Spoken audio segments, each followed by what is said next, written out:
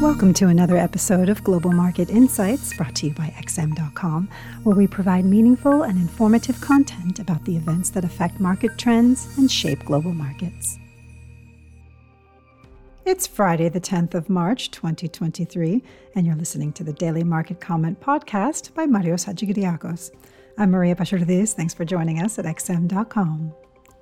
It has been a stormy week for financial markets, characterized by turmoil in interest rates and stocks.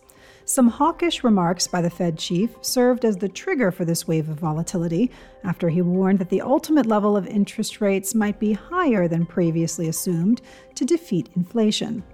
Money markets are currently pricing in almost 50-50 odds on whether the Fed will raise rates by a quarter or a half percentage point in 2 weeks. This means the stakes surrounding today's U.S. employment report are even higher than usual, as any surprises could tip the scales in one direction and drive markets accordingly.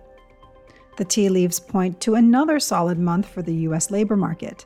Business surveys hinted at a re-acceleration in hiring, applications for unemployment benefits remained historically low, and the private ADP report exceeded expectations. All of this lends credibility to the official forecast, which suggests non-farm payrolls will print 200,000 in February after a stunning 517,000 last month. Nonetheless, there is a risk of disappointment. When a non-farm payrolls print is as strong as it was last month, it is often followed by a softer number, a correction back to the prevailing trend, essentially. That might be particularly true this time, considering that warm weather and seasonal adjustments played a big role in boosting the previous number. Therefore, there might be some payback in this report. A disappointment could inflict some damage on the dollar, but is unlikely to be a game changer for the broader trend, as most metrics suggest the jobs market is still in good shape overall. The Bank of Japan did not adjust its policy settings at Governor Kuroda's final meeting, disappointing traders who were betting on another increase in the yield ceiling and dealing a blow to the Japanese yen. At the heart of this decision was the belief that inflationary pressures are not durable, as the energy subsidies that were rolled out recently have already pushed Tokyo's inflation rate sharply lower.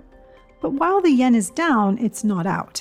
Preliminary results of the spring wage negotiations between labor unions and big businesses point to wage increases above 5%, an outcome that probably exceeds the Bank of Japan's wildest dreams and thereby sets the stage for further tightening as early as next month when Kazuo Ueda takes over as governor. In the commodity space, gold prices staged a comeback yesterday. Bullion gained around 1% as the instability in equity markets sparked a flight to safety, pushing investors into the security of haven assets such as bonds and gold. Some glimpses of panic selling appeared in stock markets yesterday. The S&P 500 lost 1.85%, with shares of banks getting decimated as worries around the health of the financial system emerged.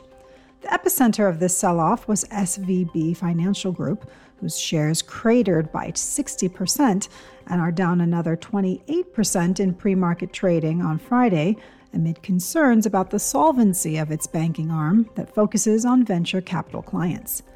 The mere risk of failure at a major financial institution was enough to reawaken old nightmares of contagion on Wall Street, leading to a sell first, ask questions later trading dynamic.